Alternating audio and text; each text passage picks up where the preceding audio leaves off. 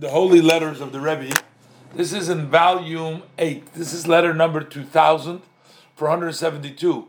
For some reason we going backwards because we missed this letter for some reason. I don't know why. But we skipped it, so I'm going back. This is Baruch Hashem, dated the 15th day of Adar Rishon Tavshin Yudale, Brooklyn. Shalom Uvracha. So the Rebbe says, I'm confirming hereby your note that your health, that the health of your wife has improved. May she live.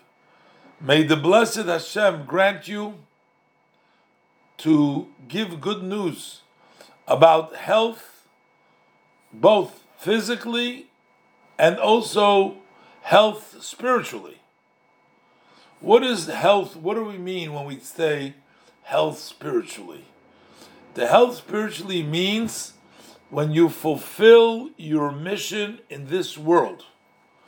What is the mission of each and every one, every man, every woman of the Jewish people is to make this world a vessel, a vehicle to godliness, to make this world a place where Hashem will dwell. How do we do that?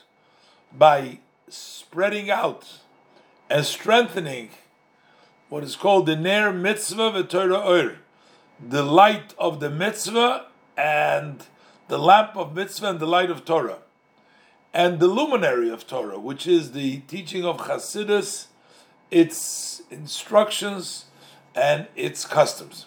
So basically, the Rebbe says we're tasked with a mission, each and every one of us, to make this place into a better place.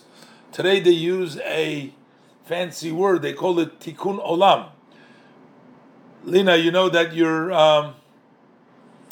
video screen is not showing, if you don't know that. I have no idea. It Okay. brings me straight to... Okay. And this is, how do we make this world? By spreading Yiddishkeit. We're doing mitzvah and the light of Torah, getting more people involved. That's the way we make Hashem's presence felt in the world, because every mitzvah and every Torah that we study, we bring Hashem into this world. Now, apparently, this individual was living in a small town. And in the town where he lived, there wasn't that many religious people. So the Rebbe is basically encouraging him, is saying, if this job, this mission, is on all that are, even those who are in the large cities, which you have a large number of people who are Yereim v'cheredim, they fear Hashem and they worried about doing things the right way. How much so? In other words, the people over there is a lot of Yiddishkeit already over there, but how much more so that this becomes the responsibility, the job of those who find themselves in small cities.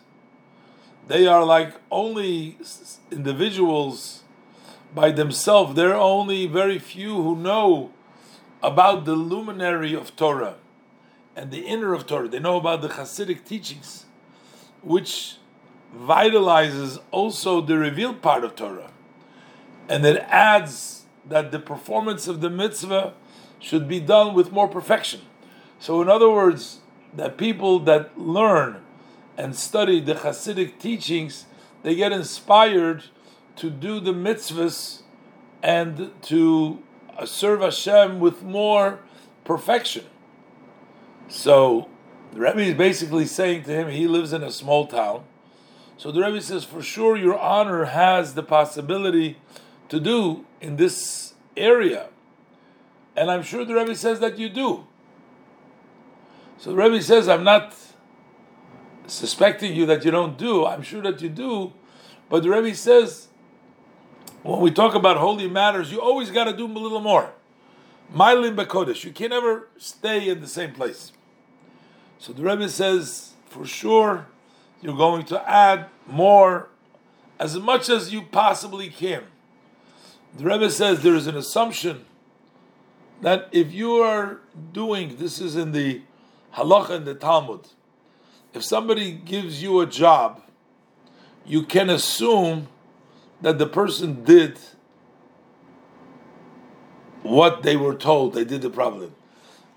There's a rule that a shaliach, somebody who's sent to do something, would usually do what he was sent to do. So, if Hashem gives us a job, we become the agents of Hashem. So there is a assumption that each Jewish man and woman has done their mission. The Rebbe is blessing him with success in all the above. So here you see how the Rebbe takes every person who he comes in contact with and he turns them into a leader. This person was already familiar with the Chabad, the Hasidus, but the Rebbe wanted to encourage him to go ahead and do more in his community, to go out to bring about an invigoration and inspiration to the people over there. And the Rebbe says the teaching of Hasidus gives you that extra. Teach it to the people around you. And as much as you did, do a little bit more. And the Rebbe writes in a PS over here that in a separate package, I also sent you the Tanya.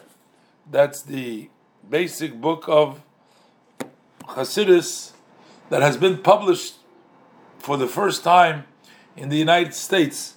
And for sure, the Rebbe says you will confirm its receipt. One of the things that is just a very side point that I noticed in all of the Rebbe's letters, the Rebbe always starts off, I confirm receipt. This is a very common respect to people to tell them that what you sent me was received by you, not to keep people guessing. And when the Rebbe says to the other people, when I send you something, please confirm receipt. Or the Rebbe says, you will for sure confirm receipt. But the Tanya was the first time printed in the United States. The Tanya has been printed more than any other book, more than any other sefer, besides the Chumash and the Siddur, which is more. In more places in the world, more printing, all over the world. To the Rebbe, this was a very important dissemination of the Hasidic philosophy by having the basic principles of the teaching of Hasidus that are incorporated in the Tanya, to have them disseminated to as far and wide as an audience, and having it printed in various different places was something very meaningful. This is a start, as you see. The Rebbe, in many letters, refers to the fact that the Tanya, for the very first time, has been printed in the United States, and this is very important by the Rebbe. Interesting.